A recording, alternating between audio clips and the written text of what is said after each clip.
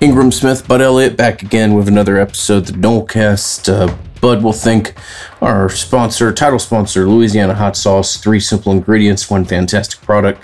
Somebody that we've been proud and fortunate to work with since day one of the Nolecast. Fantastic sponsors to us, fantastic product that we're allowed to brag about, and just great people, and something that we are forever fortunate to be able to be a part of. So thank you to them. With that, we'll jump into the meat of our the meat and potatoes of tonight's podcast, which will be a listener, mainly driven by listener questions. A lot of these come from our Patreons. Again, if you have an opportunity or interest of supporting the Nolecast further, would point you to patreon.com/Nolecast, and look forward to tonight's talk. Again, we thanked Madison Social, previous podcasts, for the fantastic time that we had on the Stump the Bud trivia game. That was a whole lot of fun, casual setting, in a small way, kind of very representative of what MadSo does. Just great community, great people, great team, and we'll forever partner with them, and very fortunate to be able to do so. Absolutely, man. So let's go ahead and get into these questions. Christian asks, hey, can you talk about the future of Doak? I heard recently on JCS, it's Jeff Cameron's show, friend of mine, that master plans for the stadium include a reduction of seating and adding some shade, but he did not go into much more detail than that. Is there any info you can provide on this topic? Thanks, and hope y'all are well. As far as projects that are specific to Doak, we've certainly heard some similar ideas as to what it sounds like was being shared with Jeff Cameron. I think you'll continue to see areas like the Champions Club be successful and possibly expanded upon. I also think that, like what you see when you're talking about adding shade, I think that maybe you'll see a time where you'll never see like a closed Doak, but you'll see a Doak that almost could possibly look like the old Cowboy Stadium, Bud, where you have a big kind of hole in the roof. Again, I'm talking 20 or 30 years down the line here, but there's an idea that I could see kind of a permanent shade being cast across parts of the stadium with additional screens and things. And I think at some point in time, it could look like a stadium that has an open roof. Yeah, so I think college stadiums in general have been a little bit behind some of their peers in terms of amenities. You look at all the things that are available now at baseball stadiums, NBA arenas. Like I live here in Orlando now, and a lot of my friends have Magic season tickets, and I don't really have a whole lot of interest in the Magic, but like they'll take their kids to the games, and there's so many other things you can do at these games other than just sit in your seats and watch the games. And I think that's really kind of the way you have to hook season ticket holders, because it's hard to get people to go and watch just a full slate of games. Now, football is different because you don't have as many games as a basketball season or a baseball season. Jeff and I have talked about this prior, and I know his feelings on it. I haven't seen the master plans or anything official, but reducing stadium capacity does seem to make sense. People are staying home more. They have nicer TVs. That their setups at home, quite frankly, are just oftentimes better, and you have to make the stadium experience special and probably one that's more of a premium product, right? I think in order for college sports to work on that level. So reducing it and making some of those seats actually inhabitable on the days that are that sunny makes a lot of sense to me. All right, we'll move on to the next question, which comes from Austin. Austin writes, do you think a college football season will be all or nothing? The reason I ask is California just released a restriction of classes in the fall semester. Would it be possible for the Southeast to be cleared to go without having to wait for the Northeast or the rest of the country? I think that there are a lot of different things we have to discuss here. All or nothing, and he kind of clarifies this in the second sentence, but there's a lot of all or nothing possible definitions. So does that mean all conferences start their play at once and agree to play? Does that mean all teams within a conference? Does that mean all the schedule or none of the schedule? Does that mean like you either get the full thing in the fall or you want to push it back to the spring? There are so many options on the table right now. We've done a couple stories on this at 24/7 Sports, including one that I contributed to. And we talked to about, I think it was 20 athletic directors, conference people, most of them off the record because they don't want to put their names on something like this right now. The California ruling, or not ruling, but sort of like restrictions on classes being online was quickly followed up by some other state schools even saying, oh, hey, but that doesn't mean campuses are closed, right? The library is open and we're going to have student services open. And the reason for that is because these schools really, really need to get their deposits for these kids who are going to be enrolling in their schools in the fall. And if you're a parent out there and you have a college-age kid, like, let us know. Tweet us at the Nolecast or give us 5 stars and tell us in the 5-star reviews if you want just how excited you are to be paying full college tuition for kind of half-assed online classes and no real college experience. I have a feeling I know what y'all are going to say. Right now, I will say everything is on the table. I do not think college football season will be all or nothing. In order of what we talked to the ADs about, their preference was generally pretty much in lockstep. It would be playing the full season and starting on time is option number 1. That's what everybody wants, clearly. I don't know that's going to happen, but we'll see. Option 2 was to move the season back a little bit, maybe play some of those September games in December, bump the playoff back slightly, but basically start like October 1-ish. And then, you're playing some games in December, and then you probably play your playoff at the end of January or early February, which is really not a problem. Option 3 and 4 were sort of the ones where they differed on. And it kind of depends on how your school makes money.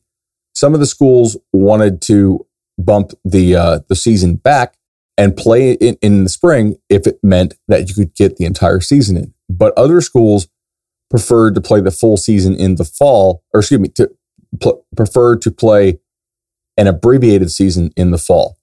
I think what you're seeing schools, and then obviously like the other options were just play your conference only slate type thing. Ingram, something we're seeing now is I do think that the conferences are going to try to work together to have everybody start on time. If that falls apart, then you're going to have a couple other weird things going on. If you have a league, like if that breaks apart and you have a league where all the teams in the conferences or in the conference are good to go, I suspect they'll play each other and then get their non-conference games in however, and maybe we just don't have a national champion this year. If push comes to shove. Let me throw you a curveball kind of on this question, because I do think to him, he says, would it be possible for the Southeast to be cleared to go without having to wait for the Northeast or out West? Sure. Yeah, I think it's possible. Now, I imagine that maybe some of the other conferences could kind of get together and make it a pain in the ass. What happens if you were in a league that is not geographically sort of all within the same region? I don't know, like the ACC. What if 10 of your ACC teams are in states that say, yeah, we're good to go, provided we have like social distancing in the stands, we're at 25% capacity or whatever. And 4 of your teams in the league are in states that say, no, we cannot play games yet. Do you wait for those teams? Do you play a 10-game conference season? What do you do there? What do you think about all these options? There's as many options as much time as we have to talk about this. And I think it's good that we do it, because I think it's not going to be a simple thing. I think some of the ideas that you talked about are very much going to be in play. And your hypothetical, let's say that the rest of the ACC wants to play, but unfortunately the states of New York and Massachusetts have had a second wave of this and are in some kind of state-ordered lockdown. I have no idea what would happen to the Boston College game or the Syracuse game, or how that would play out or what that would be like. I think of, you mentioned all these conferences are kind of big and few of them fit into some kind of simple geographic footprint anymore. And as such, maybe the congruity of thought may not be there as much. The ACC would be one that would immediately come to mind that might suffer for this. Or then, the Big 12 is a fascinating situation. Obviously, you have a great amount of concentration with the Texas and Oklahoma schools. But, what if that part of the world's fine, but West Virginia and the East Coast is complicated? I just think that nothing about this year will be simple. Nothing about this year, at least at this point in time, looks like it's going to be clean cut.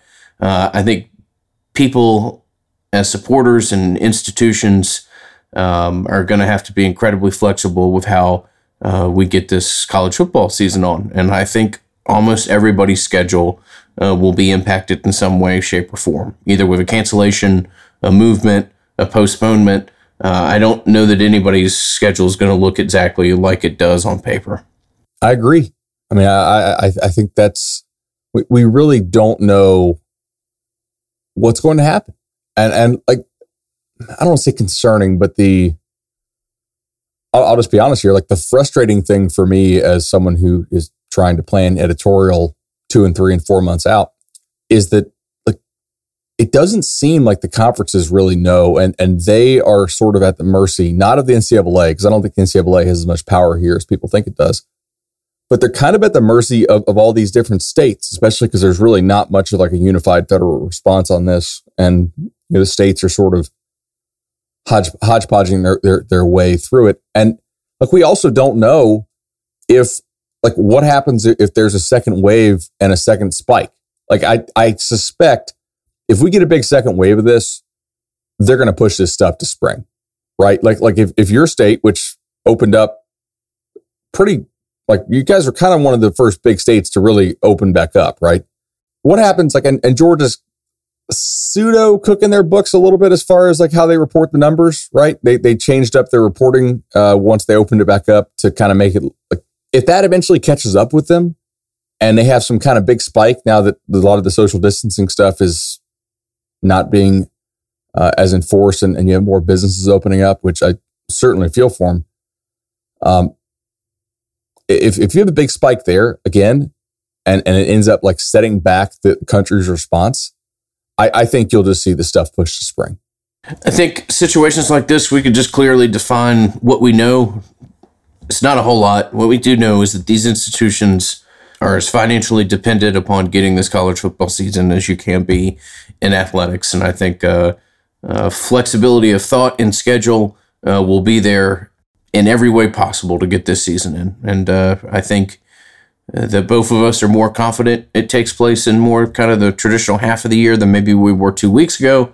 But at least at this point in the second week in May, it's hard for me to forecast a season that's not impacted in some way, shape, or form. Pat asks our third question tonight, and Pat asks, it looks like there have been a lot of offers being extended out to recruits recently. Do you think that's because there's not much else to report on currently? Is it due to the staff playing catch up and taking advantage of the quarantine to review film, or is it a sign that they are missing on their primary targets and are moving on to options B and C? Okay, well, it has nothing to do with there being less to report on. You might be noticing the increased number of offers because there is less news elsewhere to report on. But the less news is not a factor in more offers going out. It may be a factor in fans noticing the offers more. Right now, we have 709 commitments as I speak to you on early Wednesday morning. On May 6th, we had like 627. This is ridiculous. Last May 6th, for that class, we had 330. I believe I spoke about this in a recent Nolecast episode, but I will reiterate. Kids are flying off the board literally like twice as fast to this point as they ever have. We have more commitments now for this senior class than we did at this time in any 2 previous years combined. Now, here's the problem. These coaching staffs are having to take commitments from players, and some are not willing to do so, but some are willing to take a lot of commitments from guys who they've never seen in person or who they have not seen in person in maybe 6 months or a year and have never had a chance to work them out in person.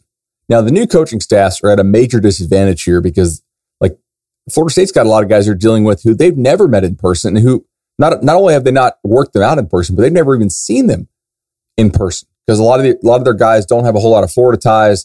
They really haven't recruited Florida schools. And the ones that did recruit Florida schools weren't necessarily recruiting the same prospects because they were at different level of schools before. So I think a lot of this has to do with sort of the market dictating your terms. With all these kids flying off the board, there's no doubt that some of their plan A and plan B targets are coming off the board. I think this is a smart reaction to that. But let me ask you this too. We spoke about this last night on the previous episode of the Nolecast. So Florida State offers Gardner Langlow. I suspect, given the timing of this offer, that they didn't pick up any new information as far as Langlow as a prospect. I'm sure they've seen his tape from his Orlando Under Armour. I know they looked at his junior film. I know they have a general idea what this kid looks like. Given that it took them quite a while to offer him, my guess is they would have preferred to wait and see him in person. But Auburn offered, and then Florida offered his teammate, Jake Slaughter, who is committed to Florida State, the center, right? Who I know FSU likes a whole lot, and apparently Florida does too. They both like him a little bit more than I do, which is interesting there. I think sometimes market forces dictate that you have to throw out more offers. Now, what happens if Langlow wants to commit to Florida State? If you're FSU, do you take it? I assume you do, and you just kind of mark him down as, all right, here's one of our developmental guys we're taking this year, even if it means you might miss out on some dudes who are a little bit better, who you think you still have a shot with. But a lot of this has to do with the standards for who you are offering a scholarship to right now are much lower. Can we say this? They're lower than they would normally be for prospects you have not seen in mid-May, right? A lot of these kids would get their offers June, July, when they come to the school summer camps and work out and be seen. But right now, there's no eval period. A lot of these schools are flying blind and they're throwing out offers because everyone else is doing it. What Florida State is not doing right now is taking commits from players they haven't seen. We had Mike Norvell tell us that, hey, I think we've had 4 or 5 guys who tried to commit. And some of those kids, I think they'll probably circle back on because they're not kids they necessarily dislike. They're just kids who they haven't seen in person. I know who 2 of them are. But I think their hands being forced on some of these offers definitely as some prospects come off the board. Yeah, it's a good question. And I would agree with Pat. I don't think I don't think more scholarships are being extended because we're lacking college football news, but I certainly do think there's a bigger kind of focus on them, particularly in this fan base with the offensive line and, the inability to address that in as many preceding recruiting classes. And I do think that there is a little bit maybe of a more broader fear out there amongst these college staffs. And I don't mean fear tied to, their personal well-being, but I do think that there's a bigger fear about kind of getting left behind this year on a class before you kind of were even planning and necessarily of getting out of the starter's gate. I do think that there are some institutions that are giving offers and taking offers that are almost more reflective about, getting left behind in a changed recruiting landscape that maybe they're not otherwise comfortable operating in. I think that's pretty fair. I'm going to take a quick break here to remind you about 2 of our favorite sponsors. Resolution Home Loans with our friend Shannon Young. Shannon did my mortgage. He also did my refi, and he's done, I think, over 50 Nolecast loans already. It's just great rates, customer service, and you know what you're getting when you call Shannon. 844-FSU-LOAN. That's 844-FSU-LOAN. Give Shannon Young a call. Also want to tell you about Travis Johnson, one of the absolute best family law attorneys in the state of Florida, over a decade practicing family law, board certified. 850-435-9919. It might not be a number you need right now, but it's a number you need to take down just in case you do need it. Again, Travis Johnson of the Metter and Johnson Law Firm, cases throughout the state. He'll come to you. Also, a free consult for Nolecast listeners and flexible rates available during this time.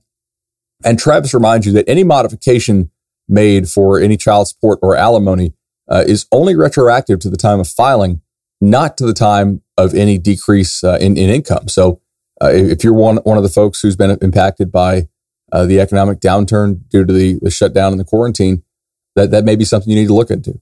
850-435-9919. Back to the questions, Bud. Steven asks, can you discuss why it has been an issue getting top-tier offensive linemen to commit and ultimately signed with Florida State. Seems we can offer immediate playing time more than any of the top programs in the country. It also seems the elite linemen aren't particularly interested. Is there anything specific, or is it multiple factors causing this issue? Love all the work you do. Keep up the great work. Thank you, Stephen, for your support of the Nolecast, and thank you very much for your question. Sure. So a couple things here. Number one, like if you want to just kind of trace this back, let's go back over like the last 5 or 6 years. I think Rick Trickett was a pretty good offensive line coach for quite a while, but he did have a reputation as being someone who was like really hard on his guys, and he was not all that interested in playing the recruiting game, which I think was a bit of a problem, because a lot of these offensive linemen who are really, really good do sort of act more diva-ish, I guess you can say. They act like a little more like some of their skill position counterparts than perhaps they used to. Not everyone is Joe Thomas, who doesn't decide to show up to the draft and instead goes fishing on a lake and just gets a call from his agent that he's been picked, whatever, number 1 overall or whatever by the Cleveland Browns. So I think Florida State kind of got a reputation as a place there, starting in probably 13 or 14, of a place where really top tier offensive linemen didn't go. It wasn't seen as cool to go there, mostly in part, I think, due to the coaching. So that was a bit of an issue. There's a bit of a cultural issue too, that I know guys on the coaching staff back, this was probably 2013-ish as well, that there were certain elements of the locker room to where some of your elite offensive linemen wouldn't necessarily feel as comfortable playing there. It just that they might not fit in, and that continued really over the last probably 6 or 7 years. So that's a factor. We've talked about that a little bit on the show before. I'm not going to dive back into that, but if you know what I'm talking about, then you know what I'm talking about. And I think the staff could have done a better job of taking some more kids. If you go and look at Florida State's roster makeup and you look at like a Clemson's roster makeup, it looks a lot different. And it's important that everybody from all different cultures feels like they're represented on the team. That certainly didn't change in the last 2 years under Willie. So that's an issue. The other issue is like premium prospects. When you combine that, it really wasn't cool to go to Florida State there, to play offensive line due to sort of the gruff nature. And then you have 4 offensive line coaches in a 4-year period and a team that really hasn't been all that relevant in the national landscape over the last 4 or 5 years. And the fact that offensive linemen are a real premium position. So like the battles for these really big bodied prospects are different. Everybody can get a receiver, a 4-star receiver. Not everybody's going to get a 5-star offensive tackle. And we've actually seen sort of NFL draft trends mimic this, right? Like I wrote an article the other day asking, okay, teams are not taking running backs in the first round anymore for the most part. I mean, I believe the rate at which running backs are being taken in the first round have been cut in half. And that's tough. Where do all those draft positions go to now, though? What players are being taken in the first round instead of running backs? And you would kind of think, okay, it's got to be receivers, right? The NFL's passing more. But no, it's actually, for the most part, offensive tackles. Teams are using premium picks on offensive tackles. And I think that's been really reflected in recruiting nationally, just how important those big guys are. And you have to be really unified as a program, too, in order to kind of get these guys. Ingram, I work for a recruiting service, so maybe you want to be the one to say what I'm trying to say here. Yeah, I mean, what you're saying here at the end is very similar to the conversation that we've had at defensive tackle. There's only so many of these out there. The super elite ones are very easily identifiable and very challenging to recruit in today's modern landscape. And, going up for a 5-star offensive tackle or high quality offensive tackle means that you're going to have to go up against programs like Clemson, Alabama, Georgia, etc. And right now it's hard for Florida State to win a whole lot of battles against those institutions for a variety of reasons. I'll just expand the window further from your original comment. I mean, I can remember following Florida State recruiting at the absolute peak of the dynasty years, and fans were frustrated by sometimes the stars and accolades of the offensive linemen not necessarily being quite in line with the rest of the class, and it's just a challenge. I mean, Florida as a state gives you tons of defensive backs, linebackers, wide receivers every year. It doesn't necessarily give you a ton of offensive tackles for whatever reason. So you got to go out of state, and frequently, sometimes you got to go out of region. And it is the one position that Florida State has kind of had historical challenges recruiting. And you mentioned some of the reasons. I would wholeheartedly agree with you there. It's just a little bit more of a challenge for Florida State to recruit this position for a litany of reasons, and that's not something that's necessarily a new phenomenon.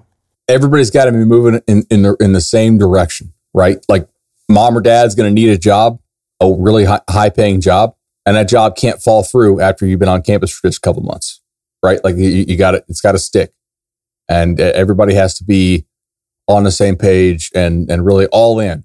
Right, you got to be all in. You got to be all in, and linemen, again, there's certainly exceptions to the rule, but most times elite linemen are pretty easily identifiable when they're freshman or sophomore in high school. Again, there's exceptions to the rules. There's things that don't always fit into that, but it's rare that one of these superstar offensive tackles kind of explodes in his final year of high school ball. So my point there is that these are known commodities and kids that have gone through the recruiting process for a long, long time. And you're absolutely right. If you're going to get one of the better ones out there, you're going to have to operate at a high level on both the official and unofficial capacities of recruiting.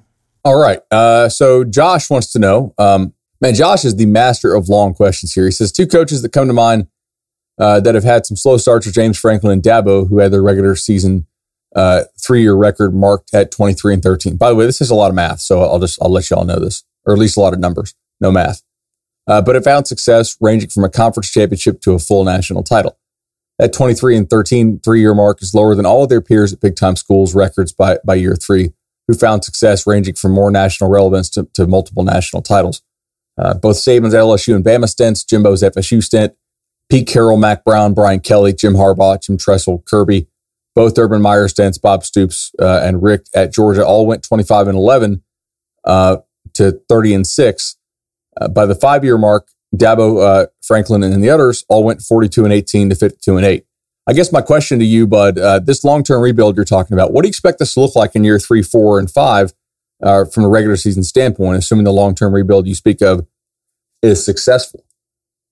That's a really neat question. I think they'll probably lose 5 games this year in the regular season, maybe 4 or 5. I mean, 3 or 6 is also possible, certainly. So you already have 5 losses there.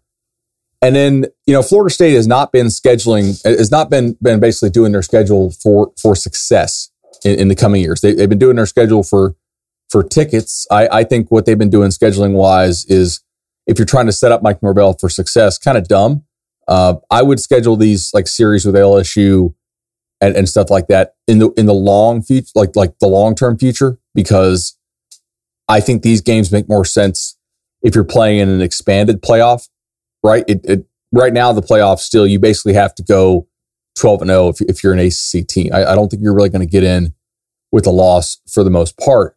And so, like your games, you have Notre Dame in 21, in addition to Florida. Then you have LSU and Florida in non-con in 22. You have LSU and Florida non-con in 23. Then you get Florida, Notre Dame, non-con 24. Bama, Florida, non-con there 25, 26. And then Georgia, Florida, 27, 28. And then you get Notre Dame back-to-back years, and Florida, obviously, 29 and 30. So, I mean, you have, like, your expectation is at least one non-conference loss in all of those coming years until 2030. Now, that doesn't mean it's going to happen every year, obviously. If your expectation is sort of a 1-1 in those, once you get rolling, you're going to have some years where you go 2-0, and you're going to have some years where you go 0-2. I mean, if you look at the 2021 schedule for Florida State. And I'll pull it up here just so I can tell you who they have as far as their other games. This is not going to be super easy, right? You have Notre Dame in Doak. You have a game at Florida, and then you go to Boston College. You got a road game at Clemson. That's a loss. You get Louisville at home. You get Miami at home. Probably coin flip there. You get NC State at home. You get Syracuse at home. You got to go to North Carolina, and that should be a pretty decent Carolina team, I would think.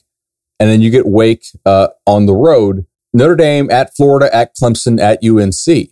What do you think that this team is in 2021? Probably 8-4-ish?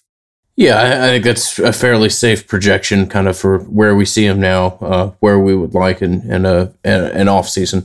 If you're doing that, then basically if we think they're probably, let's just say 16-8 after 2 years, we're basically right on pace with what Dabo and James Franklin were doing.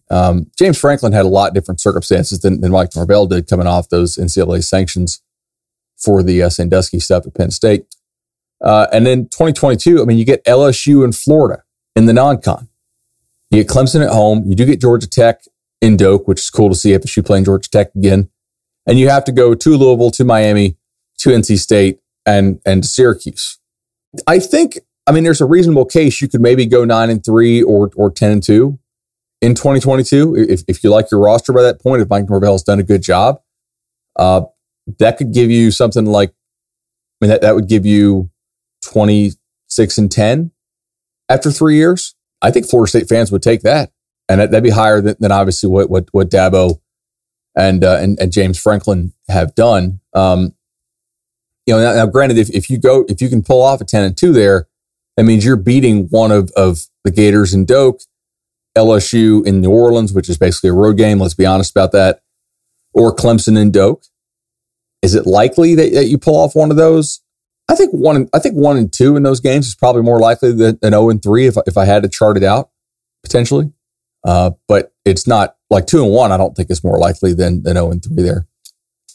Okay, and so then like year 4 and 5, let's just go down this. And this is just me spitballing, right? Like a lot of this depends on what happens with recruiting. You know, how committed is Florida State to really playing ball at that level? Again, in 23, dude, LSU at Florida, at Clemson, Miami at home. You get Louisville at home. You got to go to Virginia Tech, which who knows what they are at that point. I don't even know if Justin Fuente is their coach at that point. If I had to bet on it, I would say he's not. You're at Boston College. Traditionally, is not that tough. Although when Florida State's down, it is. But like again, at Clemson, at Florida versus LSU, it's very hard to see this team making a playoff if they have those 3 games on their schedule. Your best case is probably 2-1 in those games. And then in order for you to go 11-1, you need to basically not slip up at all in your other games, which is a lot easier said than done. So where are we at now? Let me think here. We said basically maybe if he goes 7-5, 8-4, 9-3, he could be 24-12 after 3. Maybe he can go 10-2 in that 4th year. That'd be 34-14. That's not too bad. And then let's talk about year 5 here. See what else we have. I'm just kind of spitballing here. Year 5, there's no ACC season laid out for 2025 yet, I guess. Maybe the ACC could move to pods. But you get Alabama and Doak, which is cool, according to footballschedules.com. And you have to go to Florida. Of course, when you go to Florida, you also have to go, and you got to go at Notre Dame. You get Clemson at home. You're at Louisville. You're at Miami. You're at NC State. You're at Syracuse. You do get Duke from the other division that year. That's nicer than having the Vatech or the UNC game. Maybe that's a year that you can pull off an 11-1 if you've really, really done some things. But by 2024, like that's maybe a 10-2 is possible there again. That would be what, 44-16. Yeah. So Dabo, Franklin, and the others were 42-18 to 52-8. So 44-16 would be right in that mark, and I think people would be pretty happy. That's several 9 and 10 win seasons there. I think that'd be pretty successful. I don't know about y'all.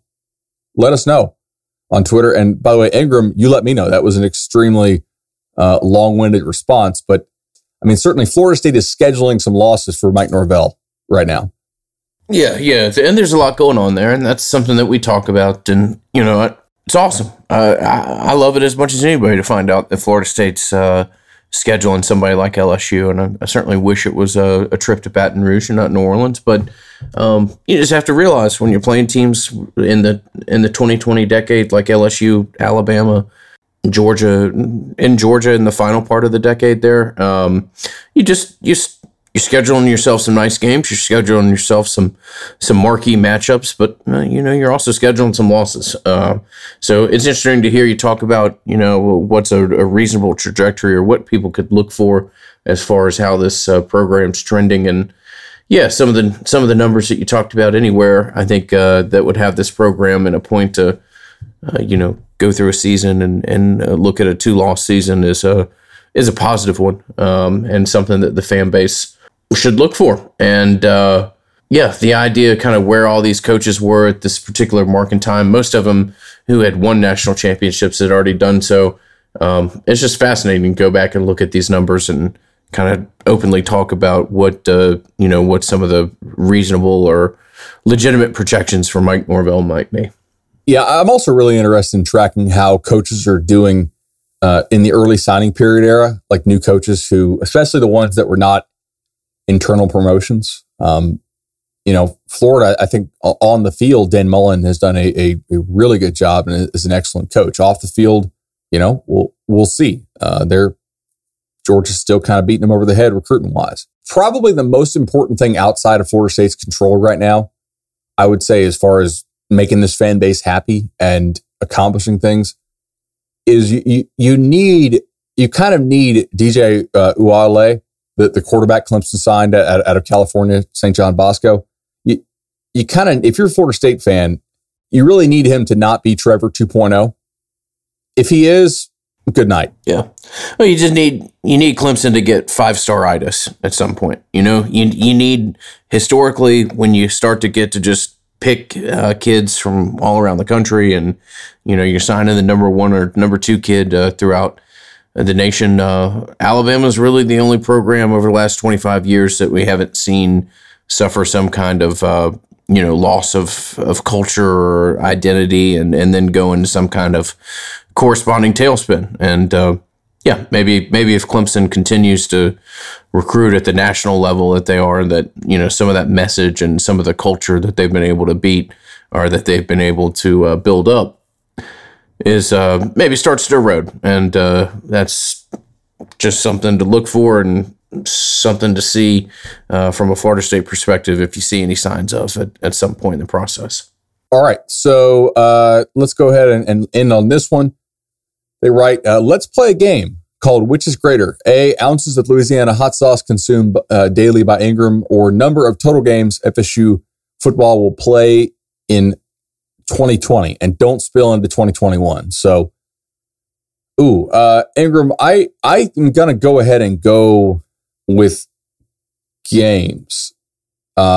Simply because I think it's doubtful you consume an actual ounces of Louisiana hot sauce would potentially be a painful proposition. Even fluid ounces, right? Which it's a sauce. So, and it's a delicious sauce. We're going to probably round down. Are you using more than a fluid ounce of Louisiana hot sauce per day? It'd be impressive and probably pretty tough on some of my organs from a sodium intake perspective. If I was, certainly get the gist of the question here. I think both of us are more inclined to say that these games get played in the calendar year at this point. Again, maybe than we were a couple weeks ago. All of this is tentative. All of this is can change in a heartbeat and tentative in nature. And God forbid if we have any kind of second wave or if we have any kind of second spike, then maybe Bud and I will lose some of the optimism that we have in our voice right now when it comes to getting this season in and getting this season in a little bit more of a traditional time period. But for now, I'll certainly take the number of games played in 2020. So B, the highest number of points FSU will score in a game this year, or the number of resolution home loans finalized by Nolecast listeners by the end of 2020. If the answer is if we're talking about just in the calendar year 2020, I think this question is pretty interesting. If the answer is all time, then the answer is going to be resolution home loans and Shannon Young, because I don't think that Florida State is going to drop like 70 points in a game this year. Unless you disagree, are you feeling they're going to drop? First of all, should we treat this question as just home loans in 2020, or should we treat it as all time? Let's use the broader number. So let's say 56, somewhere in that area. Will Florida State score more than 56 points in a game? Yeah, I'll take the over on that. The FCS team they get is Samford, which is not a bad FCS. I don't think they do. I'm going to say no. We have disagreement. Look at that. Everybody always asks us to disagree. Yeah, a little game at the end, a little organic disagreement, definitely. So, yeah, I'll go the over there. You take the under. We'll revisit at some point in time. Again, thank you to all our Patreons. The vast majority of the questions that we took this morning stem from those who support us on that platform. By no means is that a requirement. If you wish to email us, if you wish to reach out to us on Twitter, we always appreciate any kind of feedback from you. If you have the opportunity to leave us a 5-star review, as always, greatly appreciated. More important than they should be, but doesn't lower their importance as is. And if you have 90 seconds to leave us a kind note, it is very much appreciated from Bud and myself. And that'll be this episode of the Nolecast. Thank you as always for listening. We look forward to talking to you soon. This has been the Nolecast. The Nolecast is created and hosted by Bud Elliott and Ingram Smith. Music by Judson Wright and produced by Justin Robinson. Go Noles.